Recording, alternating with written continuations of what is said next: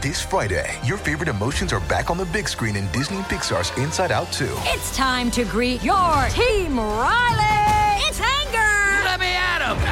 Fear. Safety checklist is complete. Disgust. Ew. Sadness is in the house. Oh, no. Hello, I'm anxiety. I'm one of Riley's new emotions. Disney and Pixar's Inside Out 2. There's a part 2? We're going! Rated PG. Parental guidance suggested. Only in theaters Friday. Get tickets now. Another day is here, and you're ready for it. What to wear? Check. Breakfast, lunch, and dinner? Check. Planning for what's next and how to save for it? That's where Bank of America can help. For your financial to-dos, Bank of America has experts ready to help get you closer to your goals. Get started at one of our local financial centers or 24/7 in our mobile banking app. Find a location near you at bankofamerica.com/talktous. What would you like the power to do? Mobile banking requires downloading the app and is only available for select devices. Message and data rates may apply. Bank of America NA, member FDIC. Hello, listeners. Dana Stevens here. As you might already know, my book, titled Cameraman, Buster Keaton, The Dawn of Cinema, and the Invention of the 20th Century, is now available for purchase. And now, Culture Gabfest listeners can get a great deal on the audiobook edition of Cameraman, which is read aloud by me. If you go to slate.com/Dana, I have my own URL, and I love it. You can get the audiobook for just $13.99. That's $10 off the list price. Then you can listen to the audiobook in your preferred podcast app. There's no standalone app to download and no subscription fees. And please note that this audiobook sale is brought to you by Slate. That means that if you buy my audiobook to listen to on Slate, your purchase not only supports me and my work, it also helps support the important, distinctive Slate journalism you depend on. This is a limited time sale, so don't just sit there. Go to slate.com/Dana. Again, that's slate.com/Dana.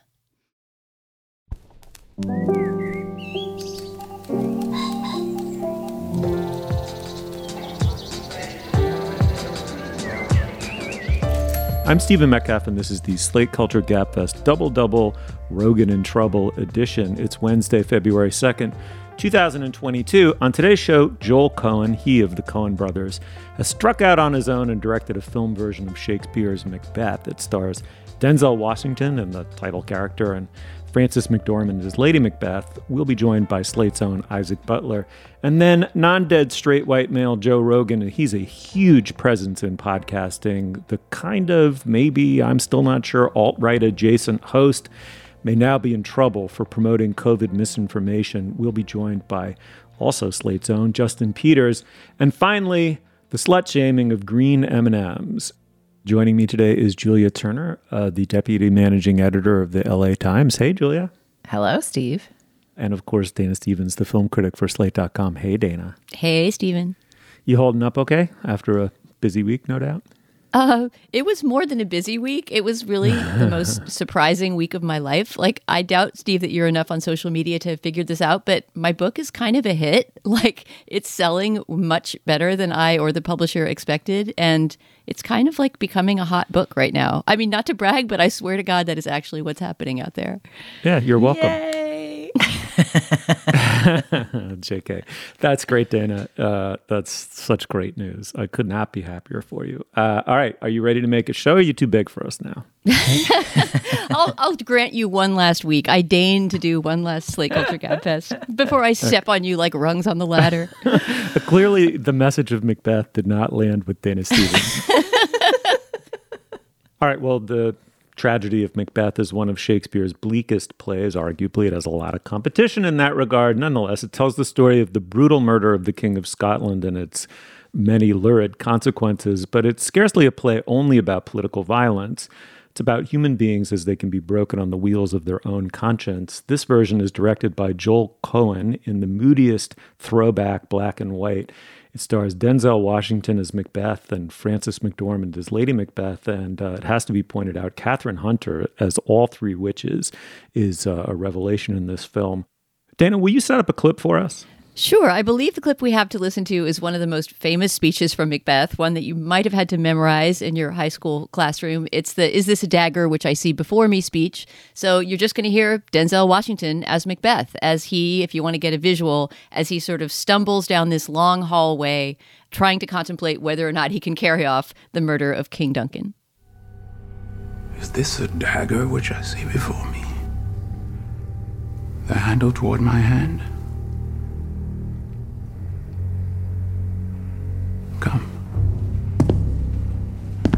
Let me clutch thee. I have thee not, and yet I see thee still. Art thou not, fatal vision, sensible to feeling as to sight? Or art thou a dagger of the mind, a false creation, proceeding from the heat oppressed brain? I see thee yet, in form as palpable as this which now I draw. Thou marshalest me the way that I was going, and such an instrument I was to use. Mine eyes are made the fools, or the other senses are else worth all the rest. I see thee still. All right. Well, we're joined by Isaac Butler, a very extremely good friend of the program. He, the author also of the forthcoming book. Is it out now, Isaac? It is now out. Yes, you can go get it wherever books are sold. Okay, and it is The Method, How the 20th Century Learned to Act. I've read it. It's really fabulous. It's deep and in its way zippy. It's hard to be both things. You nailed it. Thank you so much. Yeah, thank you. All right, let's dive right in.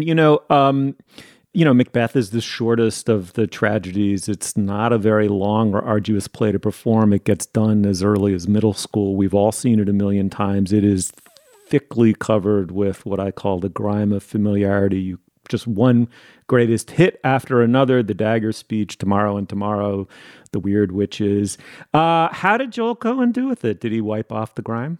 Yeah, I think in a lot of ways he did, in part because he has such a refined visual sensibility. He's such a brilliant cinematic stylist that I think he really brought that to bear on the work. So, for folks who haven't seen it or seen ads for it or whatever, it's all shot on sound stages in black and white in a 4:3 aspect ratio. It borrows from a lot of different kind of modernist design movements, from symbolism to especially German expressionism. And he also invents a new subplot that he puts within the play, dealing with the Thane of Ross.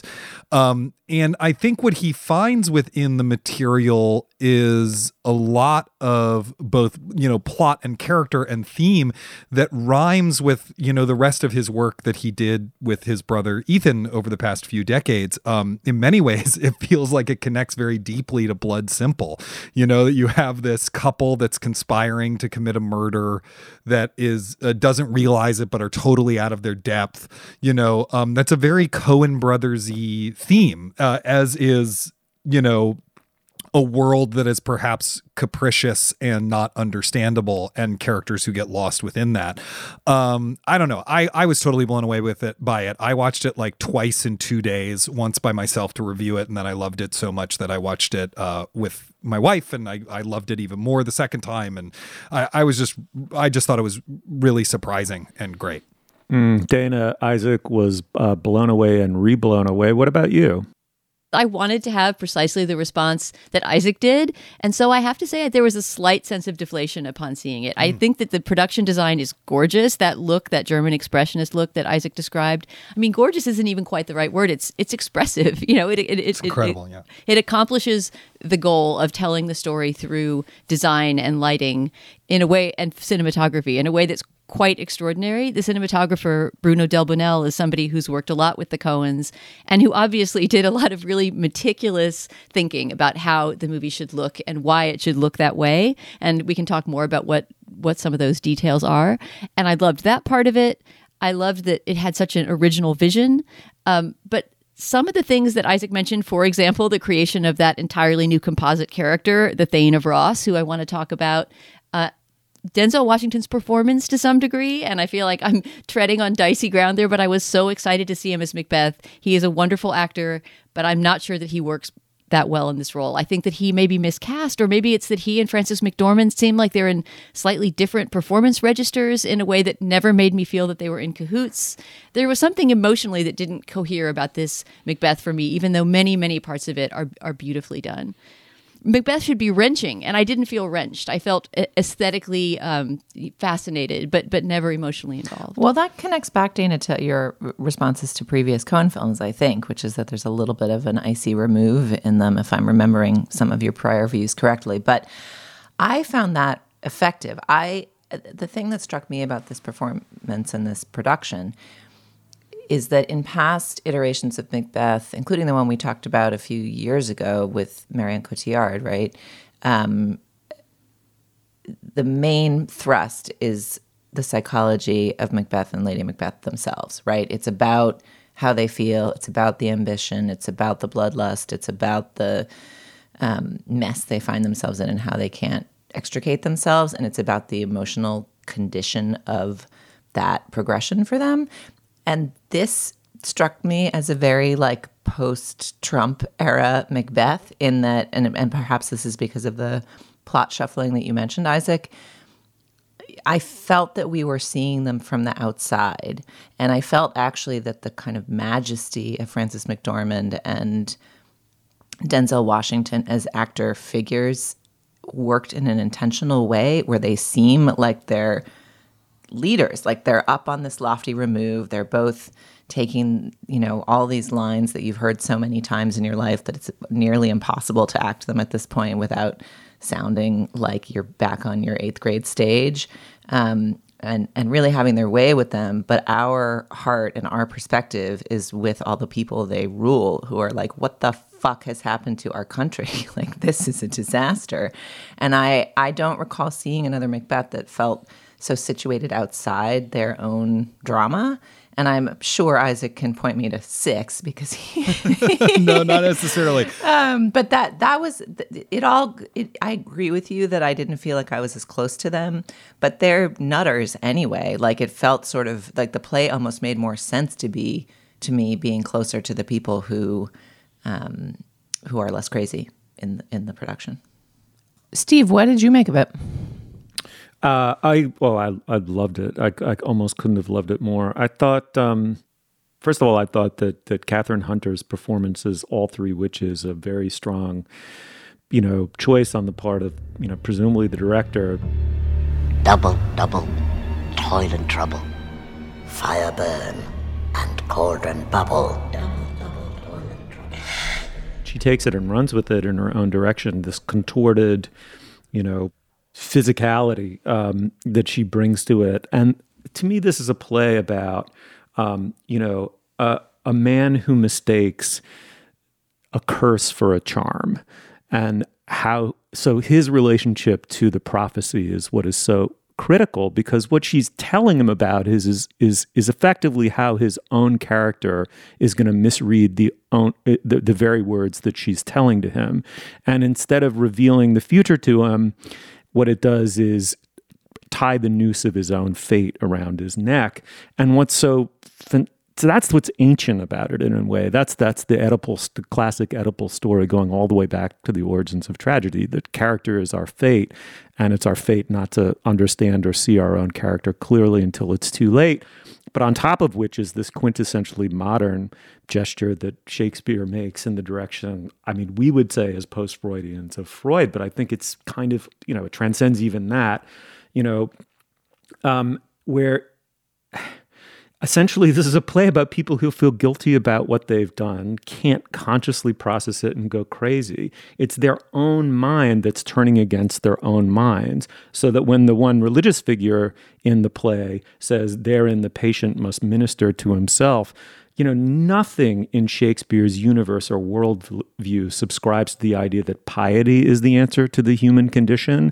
So that lands in a different way. It's sort of, the tragedy, Isaac, is that self-knowledge, it's not that people want power and commit heinous acts to get it. It's that self-knowledge is somehow both urgently necessary and impossible, and everything flows from that essential, human tragedy. I agree with that, Stephen. And I would also say that one of the things that maybe I found refreshing about this is that it's not the angle on the material that I take when I teach it or that I would take when directing it, which sort of roots it in the midlife crisis realization that you can realize all your ambitions, but no one gets out alive. Do you know what I mean? Like, to me, the play is this like out of control roller coaster heading to the tomorrow and tomorrow and tomorrow speech, right? And that is not what this version of the play is about to me. This version of the play is about being lost in a uncaring, possibly malicious universe that is always two steps ahead of you, no matter what you're trying to do. And and about how, you know, no amount of self-knowledge, as you put it, Stephen, is going to help you navigate that. Really, all it's going to help you realize is how lost you are.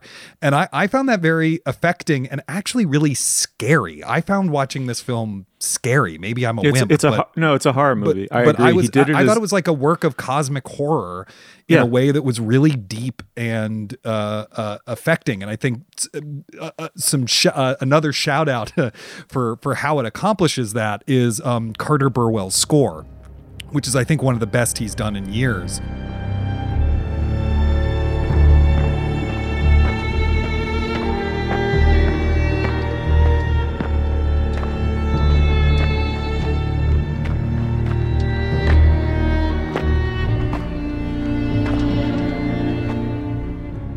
I just found it really affecting. I don't know. I was really shaken by it.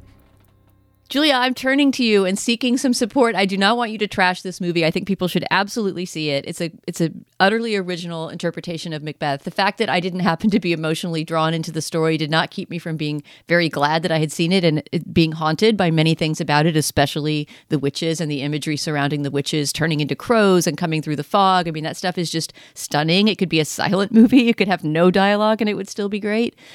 But is there not something, Julia? Do you not feel that there was some lack of, I mean, chemistry is the wrong word for Macbeth and Lady Macbeth. It's not like we want to see them striking sparks off each other, but I didn't feel the history of the relationship or understand why at that moment they embarked on this journey. I mean, this is part of the trickiness of making them middle-aged rather than, you know, the usually younger Lady Macbeth and Macbeth, is that why would they wait this long to go on this ambitious journey? What is their history? There's the, you know, famous and much discussed mysterious speech that Lady Macbeth makes about, you know, these breasts have given suck, but I would take the baby and dash its brains out in order to, you know, achieve my ambitions.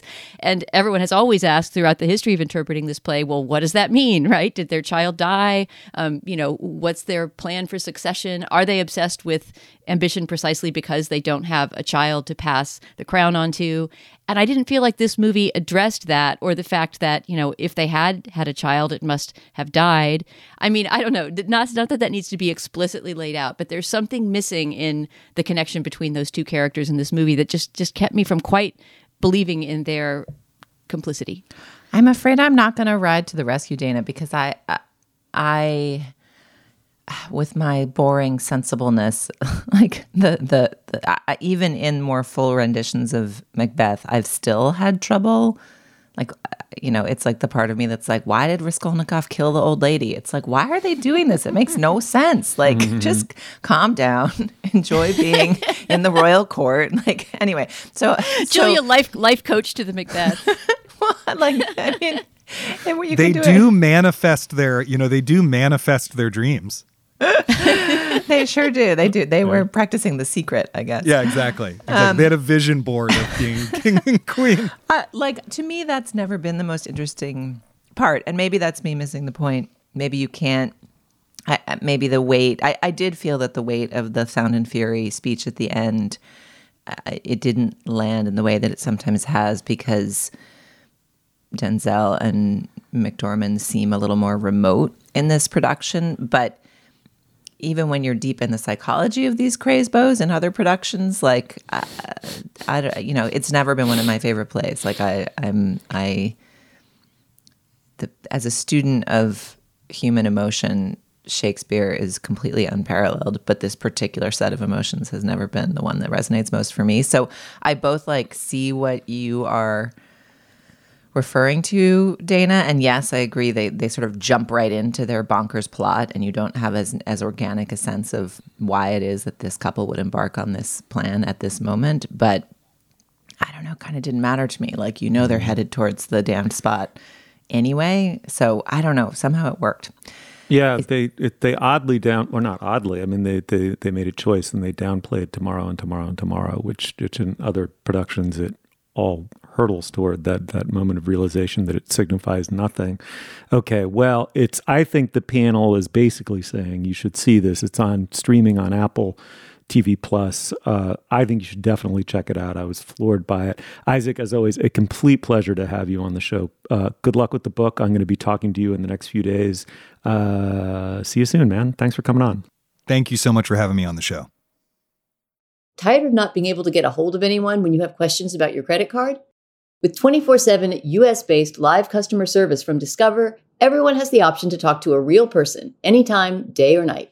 Yes, you heard that right. You can talk to a human on the Discover customer service team anytime. So the next time you have a question about your credit card, call 1-800-DISCOVER to get the service you deserve. Limitations apply. See terms at discover.com/creditcard. All right, now is the moment in our podcast we talk business. Dana, what do you have? Stephen, our first item of business is to remind listeners that this week we have a live event happening in New York City at the Strand Bookstore. It's going to be in the beautiful Rare Books room at the Strand. This will also turn into next week's Slate Culture Gabfest, but if you're in the New York area, you can come hear us tape it in person. This is a special event designed around the dual book release for my book, Cameraman, which you may have heard Stephen Metcalf blathering about over the past few months, and the new book, The Method by Isaac Butler, a longtime friend of the podcast and frequent contributor to Slate. And if you're new to this podcast and have never heard of either of these two books or people, to remind you, my book is about Buster Keaton. Isaac Butler's book is about method acting and the history of method acting in the 20th century. In an interesting way, I think these books kind of weave together, as we've talked about a few times on this show. So at this event, hosted by Stephen Metcalf, we're going to dig into some of those similarities and differences and also the experience that Isaac and I had more or less concurrently writing our books. We will also have a listener Q&A for the audience, so if you're in the New York City area, you can buy a ticket to this event, and we will put a link in the show notes for how to do that. Again, this event is going to be tomorrow night, Thursday, February 3rd, at 7 p.m. Eastern Time at the Strand Bookstore in downtown Manhattan. Our second item of business, Steve, is just to tell listeners about today's Slate Plus segment. This week, it comes from a listener question, a couple of listener questions, actually. When we talked about Don't Look Up, the new Adam McKay comedy about climate change, a couple of listeners wrote in and said, could you expand your discussion into culture and climate in general? How has the ecological crisis impacted your relationship to culture, and how should we think about representing this crisis to ourselves? That came from a listener named Ben. Another listener by the name of Stu wrote to us and said, how do you think motion pictures will handle the issue of climate change in the coming years? Stu also enjoyed Adam McKay's film Don't Look Up and thought it did a good job at the thing that we all thought it did a bad job at. I think this is a complex question to ask about how, when, if to handle climate change in art, or really any sort of pressing issue. How do you handle it in a way that people will want to watch, be entertained, but also think? So we're going to think through both of those questions in today's Slate Plus segment later in the show. If you're not a Slate Plus member, you can sign up today at slate.com/cultureplus. When you're a member, you get ad-free podcasts, you get bonus content like the segment I just described, and many other shows have those bonus segments too. And of course, you get unlimited access to all the great writing on Slate. And of course, you also support our work and the work of our wonderful colleagues. These memberships are really, really important for Slate. So if you can, please sign up today at slate.com/cultureplus. Again, that's slate.com/cultureplus. All right, well, kind of out of nowhere, I guess. The comedian and actor Joe Rogan, I knew him from the old great 90s sitcom News Radio. He's become one of the biggest stars in podcasting. His show is downloaded tens of millions of times per month. Last week, Neil Young, the singer-songwriter, posted a public letter saying he wanted all of his songs removed from Spotify, the streaming service which platforms Rogan's podcast, because of Rogan's habit of spreading misinformation about COVID-19. I needed a flavor of Rogan. I'd never gotten one outside of his sitcom turn, but let's get a little flavor of him. Here he's talking to the comedian Dave Smith about vaccines. I think you should get vaccinated if you're vulnerable. I think you should get vaccinated if you feel like my parents are vaccinated. I've encouraged a lot of people to get, and people say, do you think it's safe to get vaccinated? I've said, yeah, I think for the most part it's safe to get vaccinated. I do. But if you're like 21 years old and you say to me, should I get vaccinated? I go, no. Yeah. Are you healthy? Are you a healthy person? Like, look, don't do anything stupid, but you should take care of yourself. You should, if you're a healthy person and you're exercising all the time and you're young and you're eating well, and like, I don't think you need to worry about this. Yeah, I tend to agree with you. But there's a lot of jobs that will tell you need to have this. Well, that's what's starting to happen now. People are worried about them doing it for their children. And we talked about this earlier. Yeah. There's that you might have to have your children vaccinated. And, I can tell you as someone who's both my children got the virus, it was nothing. I mean, I hate to say that. If someone's children died from this, I'm very sorry that happened. I'm not in any way diminishing that. But I'm saying the personal experience that my children had with COVID was nothing. All right, well, to discuss Rogan, his show, and Spotify's apparent dilemma, we're joined by Slate's own Justin Peters. Justin, welcome to the show. Hey, everyone. Good to be back. Yeah, great to have you back. You, in your piece for Slate about Rogan, described his show as a kind of bizarro fresh air. What do you mean by that? Yeah, well, it's as if Terry Gross locked her guests in a room for 3 hours and got very high and talked about things that made no sense, that only after listening for these 3 hours, you sort of get the Stockholm syndrome where you start to feel, this all makes sense, that we're talking about whether we live in a simulation and cage fighting and stand-up comedy and why children shouldn't get the COVID-19 vaccines. And presiding over it all is Rogan, who was on news radio, who used to host Fear Factor, who was a stand-up comic for a very long time. He still is. And through a series of really unpredictable occurrences, turned out to be one of the most important and certainly best compensated podcasters in the entire world. Well, I listened to a little bit of Rogan for the first time yesterday. I found him surprisingly more personable and intelligent than I was expecting. He's not Alex Jones, but his politics are oddly hard to place. Claims to be liberal across almost every issue except guns, is a libertarian, a buzzword that has a way of attracting young white male listeners. How would you describe his appeal and his politics, and maybe how those two things interplay? Look, his show is a good show. It's, my description of it just a minute ago might have implied otherwise, but you don't get to be this popular of a podcast if your show is trash. He's a comic who knows how to engage an audience. He's a fairly engaging interviewer, and he's completely unpretentious. And he's funny. Rogan's a funny guy. And if his show had just continued in the vein that it had when it started, when it was him interviewing other comedians and cage fighters, then it'd be a, broadly agreeable thing to listen to during a road trip, or something that, no one would have any opinions about because no one would care what the Fear Factor guy is doing on his dumb podcast. But at a certain point, Rogan decided to start bringing in people who actually have things to say on topics of broader importance to politics and the world. And, it's sort of his charm that when he brings on neuroscientists and doctors and authors and newsmakers, this is the Fear Factor guy asking unpretentious, explain it to me like I'm 5 questions to people with academic appointments. And there's absolutely no talking down to his audience in this, and people like that. And unfortunately, what it's become is he brings a very specific sort of guest on, and in the spirit of not talking down to them, he also doesn't challenge them. And that's sort of a problem when the stuff he's not challenging are dumb statements about who should and shouldn't get the COVID vaccines. Yeah, Justin, this is reminding me a bit of after 1/6, after whatever we're calling it, the failed coup d'etat in January of last year. We had a segment on this show where we just all watched some right-wing media. We watched some Fox and we watched some OANN and just sort of looked at how that event was being treated by right-wing media. And then as now, with this experience with Joe Rogan, who you would not classify, as straight right-wing, I realize I just had this similar sense of, I felt like I understood the red pilling process from the inside a bit more, because to a surprising degree in both cases, the discourse that was being put forth sounded reasonable, and there were even, in talking about the events of 1/6, there were these sort of plausible sounding explanations being laid out about why these people wilding out had absolutely nothing to do with anything that Donald Trump had said in his speech, and it was just an unrelated event.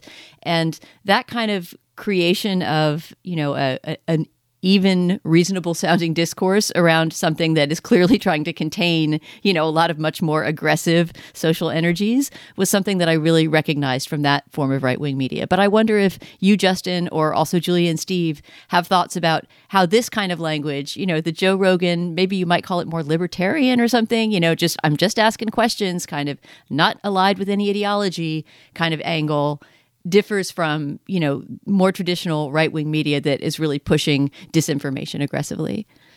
Yeah, I spent hours listening to Joe Rogan this weekend, which means I only listened to a small fragment of 4 episodes, and yet it was still 8 hours of listening, because they're just so long. Most of the interviews are 2, 3, 4 hours long.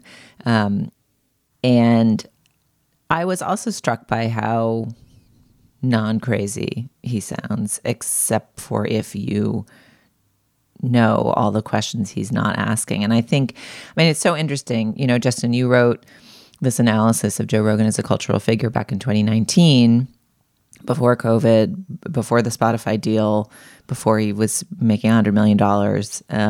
He's only gotten bigger since then. But so much of what I heard was exactly nailed by the piece you wrote, in that there's an invisible ideology to what he's doing, and that is what seems so insidious about it. He does seem, he presents himself like Terry Gross. I just talk to interesting people. We shoot the shit. It's, we get to some interesting stuff. I'm not afraid to say the things you won't hear somewhere else. There's a lot of that, a sense that I'm giving you the real dish. And whatever, there's some value to that. And I think there's some lesson to that for those of us who produce, quote unquote, mainstream media, in that finding a responsible way to air some of the alternate views and challenge them, with less kind of disdain and contempt than you do sometimes here in media outlets might be better than pretending those ideas don't exist or are beyond the pale. I don't know. It's not actually crazy to recognize that the importance of a 21-year-old getting a vaccine and a 7-year-old getting a vaccine are different. And the opinion he espoused in that clip, though certainly not my own or one that I think is particularly responsible or good for society, is not actually a crazy thing for a person to individually think. But the problem is he's not inviting on guests who challenge him. And then the guests he's inviting on, he's barely challenging. He did a 4-hour conversation with Jordan Peterson last week. That sounds like a nightmare to listen to. And Peterson is a frequent guest. And I listened to the beginning of it. And he did some light fact checking. There was one erroneous fact. Peterson claimed that 7 million children die per year of indoor particulate something air pollution. All of this was by way of Jordan Peterson arguing, I was shouting to myself on my walk, straw man, just completely spurious argumentation that he doesn't challenge at all. So there's this kind of patina of neutrality and just a dude talking to some people, but there's an underlying subject selection that is blinkered in its own way. That's invisible, I think, to some of the listeners. And it makes me wish someone could program Joe Rogan's show for him and have him bring on a bunch of people who would challenge him and encourage him to challenge other people, because he does have a certain weird skill. Julia, I just wanted to respond very quickly to something you said earlier. I understood the point you were making and agree with it. That's a superficially rationally sounding discussion to have about whether a perfectly healthy, very young person ought to get vaccinated if the unit of consideration is the individual. The problem is, and this is what the buzzword libertarian actually refers to and signifies currently, is a totally antisocial worldview that takes, by which overwhelmingly white males take their own worldview to be the same thing as the world, and then hold them account supposedly only to themselves. Hence the overlap between the inability to actually be challenged by an outside voice, and hence the inability to consider that getting vaccinated or wearing a mask is something you do because of your debt to the social whole, without which you as an individual couldn't and wouldn't exist. I mean, that's the point of view that's missing. It's not simply a set of challenging facts or sort of topical, easy to place on the political spectrum points of view.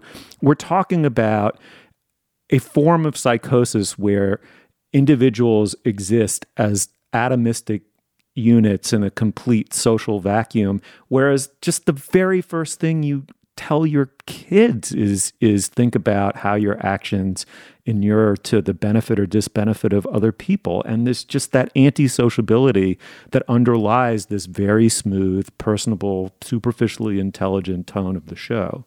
That's so interesting, Stephen, so well put. And that's what I mean by the insidiousness of the disjunct. Like when you're listening within it, he seems very sociable. He doesn't seem antisocial. In fact, he seems nicer than, the sort of mainstream media people that won't talk to the discredited vaccine doctor anymore. He's just friendly to everybody, except for that you don't notice all the everybody's who aren't there, and the regard for the individual, usually white male individual, is like an underlying structure that is not examined.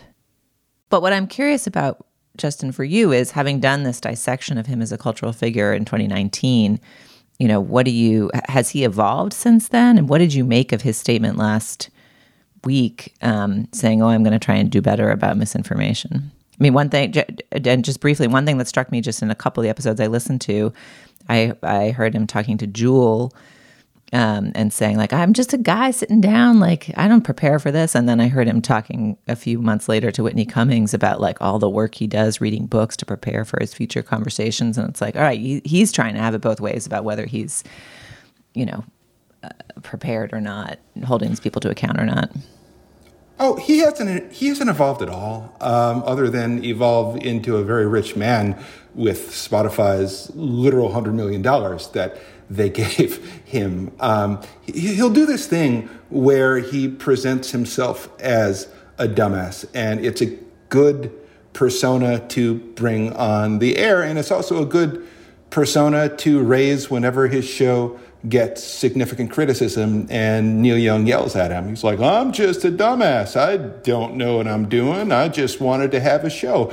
Actual dumbasses do not evolve their podcasts into the world's biggest podcast with, $100 million payday from Spotify.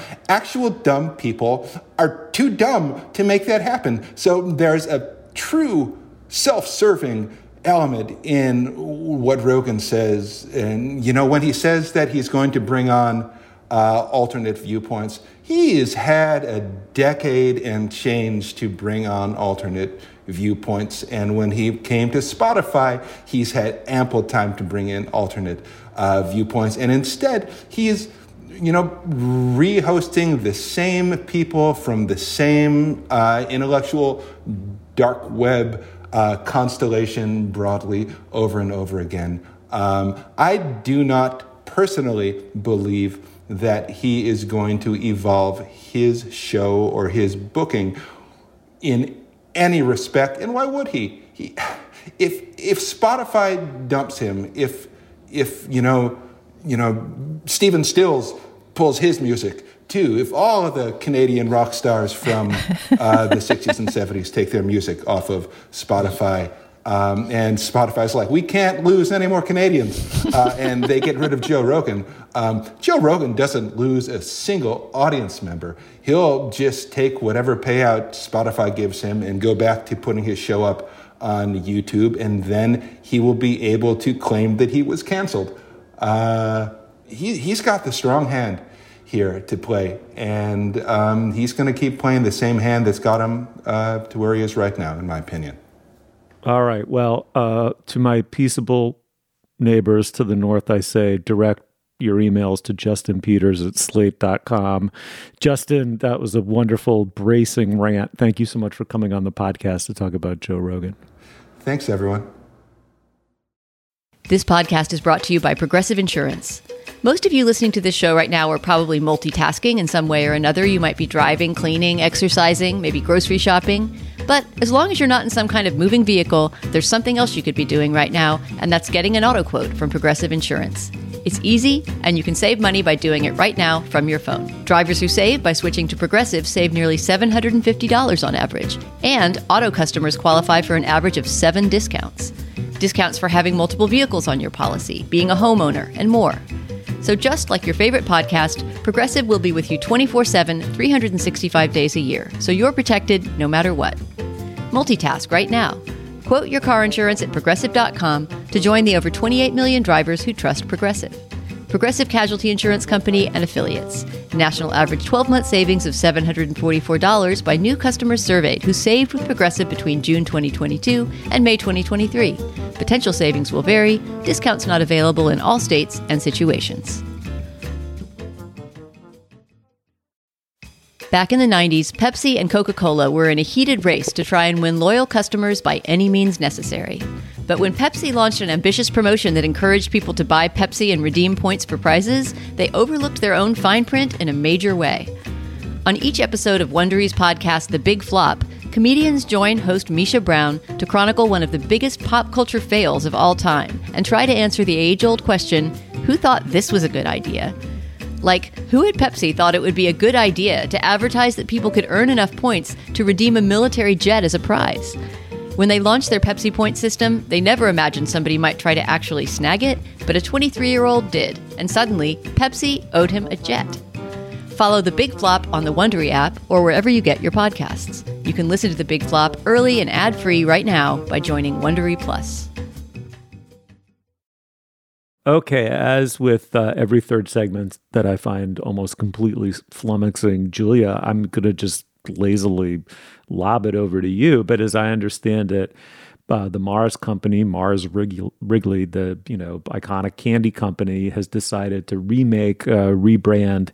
rebrand M&Ms, but the kind of little anthropomized characters that they play are going to change in accord, as they say, they're going to make them more quote unquote current and quote unquote representative of our consumer. Among the various changes is the sort of saucy cowboy boots, I guess, that the green M&M wore that were, I guess, gendering in a somewhat archaic way. Steve, go-go boots, go-go boots. Go-go boots are being turned into sensible Canadian footwear. Let's just slag on Canadians through the whole frickin' podcast. Julia, why is this of concern to you?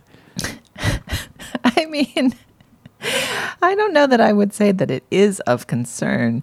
I think the thing that's most interesting to me is why would Mars, the company that owns M&Ms, do this? This is a media news cycle around an announcement around a brand evolution. So to recap, in the course of its marketing for the M&M's candy, the Mars company has established that the M&Ms have various characters. In my experience, nobody knows what any of those characters are, except for that the green one is a horny lady. And some of the advertising had suggested that she's a sexy lady. Upon reading the various reviews, it turns out that, in fact, prior versions of the M&Ms had all kinds of characters, like the brown one is also a lady, possibly a businesswoman executive type, a kind of hot in the boardroom kind of lady who wore stilettos. Apparently, the yellow M&M was a real dope, also news to me. And blue, orange, and red came in for less prior scrutiny. Now they all have slight revamps. I will defer to CNN here for a recap. The most notable change is to the 6 M&M characters, new shoes. Green has swapped her go-go boots for sneakers. Brown is sporting lower, more sensible heels. Red and yellow's shoes now have laces. Orange's shoes are no longer untied. And blue's shoes, while little changed, resemble what Anton Vincent, president of Mars Wrigley North America, described as a bad version of Uggs. Anton Vincent, why are you slagging your own redesigned new shoes? Anyway, there was also some characterological evolution as well. The green M&M, though still sexy, is now meant to be appreciated more for her confidence and is wearing kind of low-top Chuck Taylors. And the other thing that got a lot of news, apparently the yellow M&M is going to be less dumb and more optimistic, which is a very nice word for dumb. And and then the orange M&M is going to be the M&M that appeals to Gen Z, supposedly because he's the anxious M&M and they're the most anxious generation. I mean, I guess, Steve... But his shoes are tied. I love that evolution for orange M&M, right? I'm anxious, but at least my shoes are tied now. I have to, Dana, before I throw to you, I just have to add a little historical, resonance here. I'll be the Isaac Butler of candy, which is, there's a rumor that goes back to the 1970s that the green ones in the M&M packet are an aphrodisiac. Did you guys ever hear this? That was a middle school standby. You gave somebody a green M&M. That was racy. Yeah, exactly. for sure. That made it down to my generation. I love it. Anyway, so the initial impulse to play off of that was actually, in a weird way, quite canny. I mean, the one thing, recognition being the single most important aspect of marketing, the one thing we all knew about this, somewhat inane anthropomorphic campaign was that the green M&M was, I'm not on Rogan. I mean, I don't know what words to choose, but however you want to construe a pair of go-go boots. So here is what is actually of concern to me. What is of interest to me is to just make fun of this for 15 minutes because it's funny. But what's of concern to me is this whole marketing campaign a troll? Like, I don't understand why you would do this as Mars. And if you were doing it, why you wouldn't just roll out some new ad campaigns where she's wearing Chuck Taylor, just thinking about the meetings. I almost want there to be a workplace comedy movie about this rebrand. What the meetings where they debated the go-go boots. It just seems so entirely kind of up your own ass. And also a very important set of marketing decisions if your job is to sell M&M candies. But the whole thing where the head of the president of Mars Wrigley North America is making fun of the boots of the new M&M design makes me feel are they just trolling us and trying to get us to talk about M&Ms for 15 minutes, and are we playing into their hands? I mean, here we are talking about them. I can't imagine any Gen Z person is candy. The problem with it before was it didn't reflect my generation's generalized anxiety about climate change and the end of the world and how there's no future for us. But now that I know that one of the candies in this bag is also anxious, I want this candy. I think that's the funniest thing about this rebrand is that it is playing on, it's trying to position itself as somehow, I guess, more woke, because I guess it's not sexist to not put go-go boots on the sexy M&M. But at the same time, almost none of these characteristics that have changed in the M&Ms really have anything to do with any kind of social movement whatsoever, right? And so, yeah, I think it has to be. And this isn't the first time. I can't think of another example at this moment. Maybe one of you can, but it wouldn't be the first time that some sort of big blasting PR release about a rebrand of some product seems like it is really just meant to make people almost mock the rebranding, right? It's sort of any attention is better than no attention. So let's make people laugh about wokeness in the context of M&Ms. That seems much more likely to have been the primary driving factor for this than a lot of earnest people sitting around a boardroom saying, we need representation in our M&Ms. Right. That's what I mean by a troll. Yeah, but I think that to a large degree it is probably a troll. But I agree with you, Julia, that I don't understand candy marketing if that really is, what the best minds in candy marketing can come up with right now. I think you guys are reading into the psychologies of upper level candy executives a little a little speculatively, I would say think of them as, institutional actors with certain motivations, one of which is to just sell as much candy as cheaply as possible for as large a profit and keep the stock price up, right? And the other of which is to justify your existence in a giant top-heavy bureaucracy that's probably completely unnecessary to the actual stated task, right? And so you got a bunch of people sitting around saying, God, we've got to do something, right? I mean, and also, by the way, okay, that's the mindless aspect of it, is just, you just write a 50-page report for no frickin' reason, and then you're obliged to enact its conclusions. And all of a sudden you're doing things, you can't even really justify in any way. But the other is like a perfectly rational one, which is, you put out this thing that walks the line between a sincere attempt to be enlightened about, identity issues, admirable, but also has this trolling undernote, also might appeal to a certain other segment. And the net effect is you get Twitter to talk about your product, and the Twitter sphere to, and the social media sphere to talk about your product ceaselessly for 48 hours. You get, what the suits call earned media out of it. It's a win. But then I think you're saying the same thing in a way that Julia and I are, that this is some mixture of, fumbling toward, some greater equity and representation, and just some really cynical marketing where, what it reminds me of, if you try to imagine the meeting where this was pitched, was the episode of The Simpsons where they introduced the Poochie character onto the Itchy Scratchy show. And they have the guy saying, we need to rastify this character by 20%.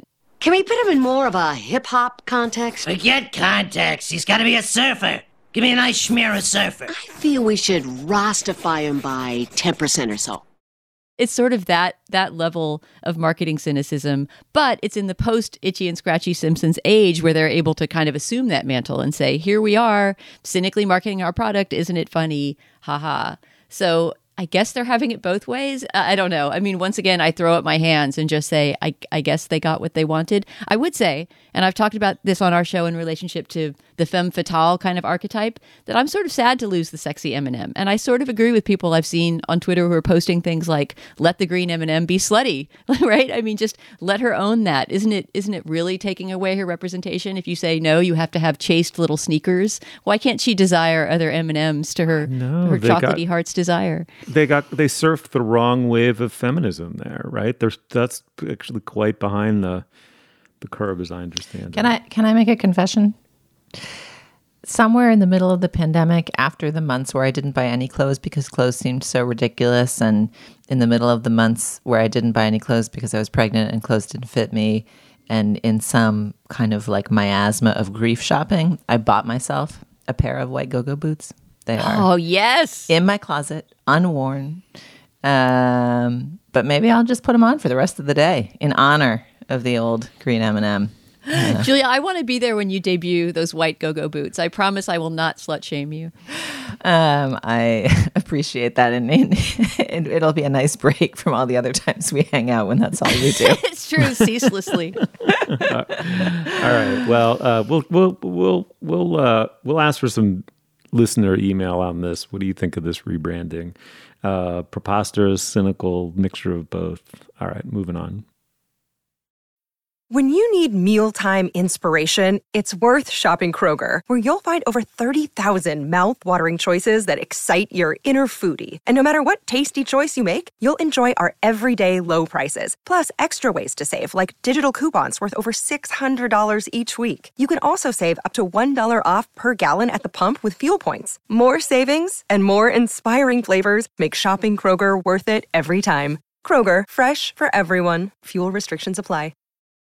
All right, now is the moment in our podcast when we endorse. Dana, what do you have? Stephen, I'm going to endorse a piece of old media this week, something that I came across in the old-fashioned way of listening to the radio. It was the day of my book release, so the day that you all recorded last week, but I wasn't on the show. I was having an amazing day because my book was doing way better than I expected and getting a ton of praise and attention, and so I was feeling great.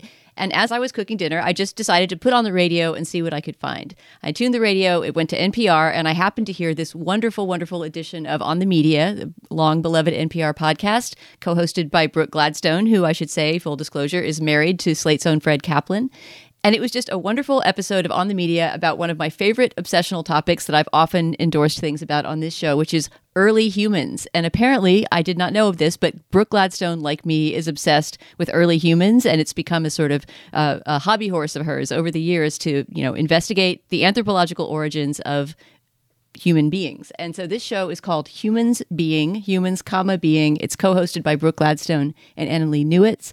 And they, interview anthropologists and archaeologists and people who are going on digs. And they talk about the difference between hominids and hominins, which I did not know about before hearing this show, and sort of all the different branches that led to Homo sapiens. It's really fantastic, highly recommended episode of On the Media, and we'll link to it on our show page.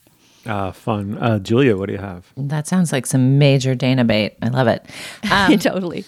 All right. Well, because I live in California and it did not snow 2 feet near me, it's always time to harvest something. And we are awash in delicious winter greens here. We've got chard, we've got kale, we've got spinach, we've got arugula, and it's glorious. But it brings me to our listeners with both a recommendation and a request.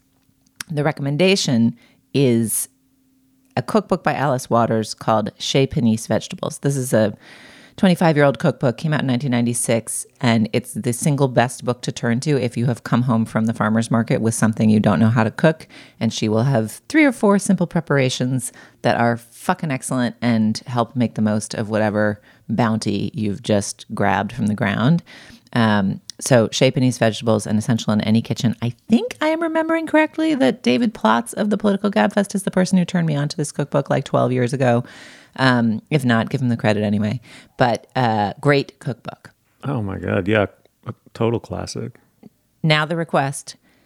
I used to be one of those people who could just make delicious salad dressing. Like no recipe, make a little vinaigrette, stir it up in the bottom of a mug, whip, throw some acid, some fruit juice, some vinegar, maybe a little mustard, maybe not, some herbs, whatever. I used to just have the knack, and I've lost it. Those batters who lose their swing. I have the salad dressing yips. I can't, I don't know.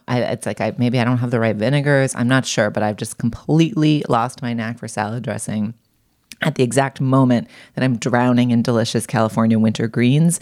So I am sending out the bugle to our listeners. Please send me on Twitter to culturefest@slate.com either your favorite salad dressings or your favorite resources for salad dressings. At one point I was Googling all salad dressing cookbook, which there doesn't seem to be, but maybe that's wrong. Anyway, help. I used to be a salad dressing pro, and now I am a salad dressing dud. And wait, I have one response right here and now. Sorry, finish your sentence. No, go for it. Help me. So there's a newsletter that's all about salad. It's called Department of Salad, and it's by Emily Nunn, who is this cooking and food writer who's really funny, and I highly recommend it. I've only made a couple things from it, but I'm sure she has endless, disquisitions upon dressing and the various ways to make it. And it's a free newsletter, so you must subscribe. All right. Of course there's a newsletter called Department of Salad. Good to know. Great. Help me like Dana helped me. Follow her example. Step into her go-go boots. I love it. Okay, well, when in doubt, keep it simple, endorse Prince. I had a friend who, thanks to however many years it's been now of COVID, is a little depressed, maybe first time in her life. And I suggested listening to the song Sweet Baby by Prince from 1992. It's just, I don't know that one. It's just, the crazy thing about Prince is how deep the discography goes. I mean, the catalog is just insane, right? There's a period where I didn't really listen to him anymore, having regarded Sign of the Times as the greatest album, ever. And then I kind of lost track of Prince for a little while. It comes from 92. It's, I think, his first or second record with the New Power Generation. It's just a great, slow, mid-tempo soul song. With falsetto vocals, and it's, he sometimes plays all his own instruments. Here he's using a band and backup singers to great effect. Stand tall, sweet baby, don't you fall.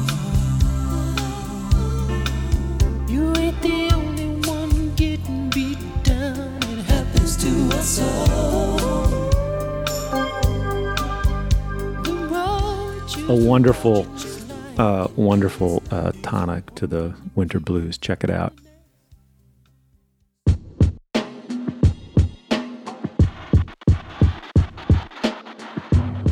Thank you, Dana. Thank you, Steve. Thanks, Julia. Thank you. You'll find links to some of the things we talked about today at our show page. That's slate.com/culturefest. You can email us at culturefest@slate.com. The introductory music to our show is by the wonderful Nicholas Bertel. Our production assistant is Nadira Goff. Our producer is Cameron Drews. For Dana Stevens and Julia Turner, I'm Stephen Metcalf. Thank you so much for joining us. We'll see you soon.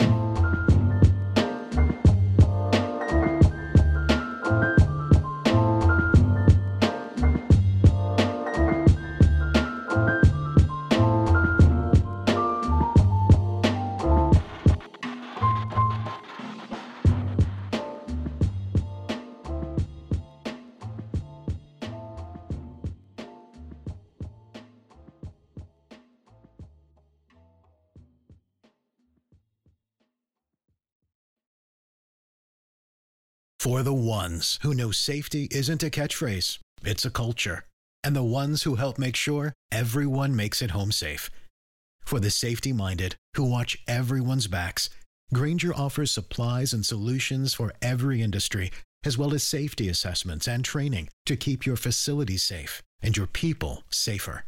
Call, click Grainger.com, or just stop by. Grainger, for the ones who get it done.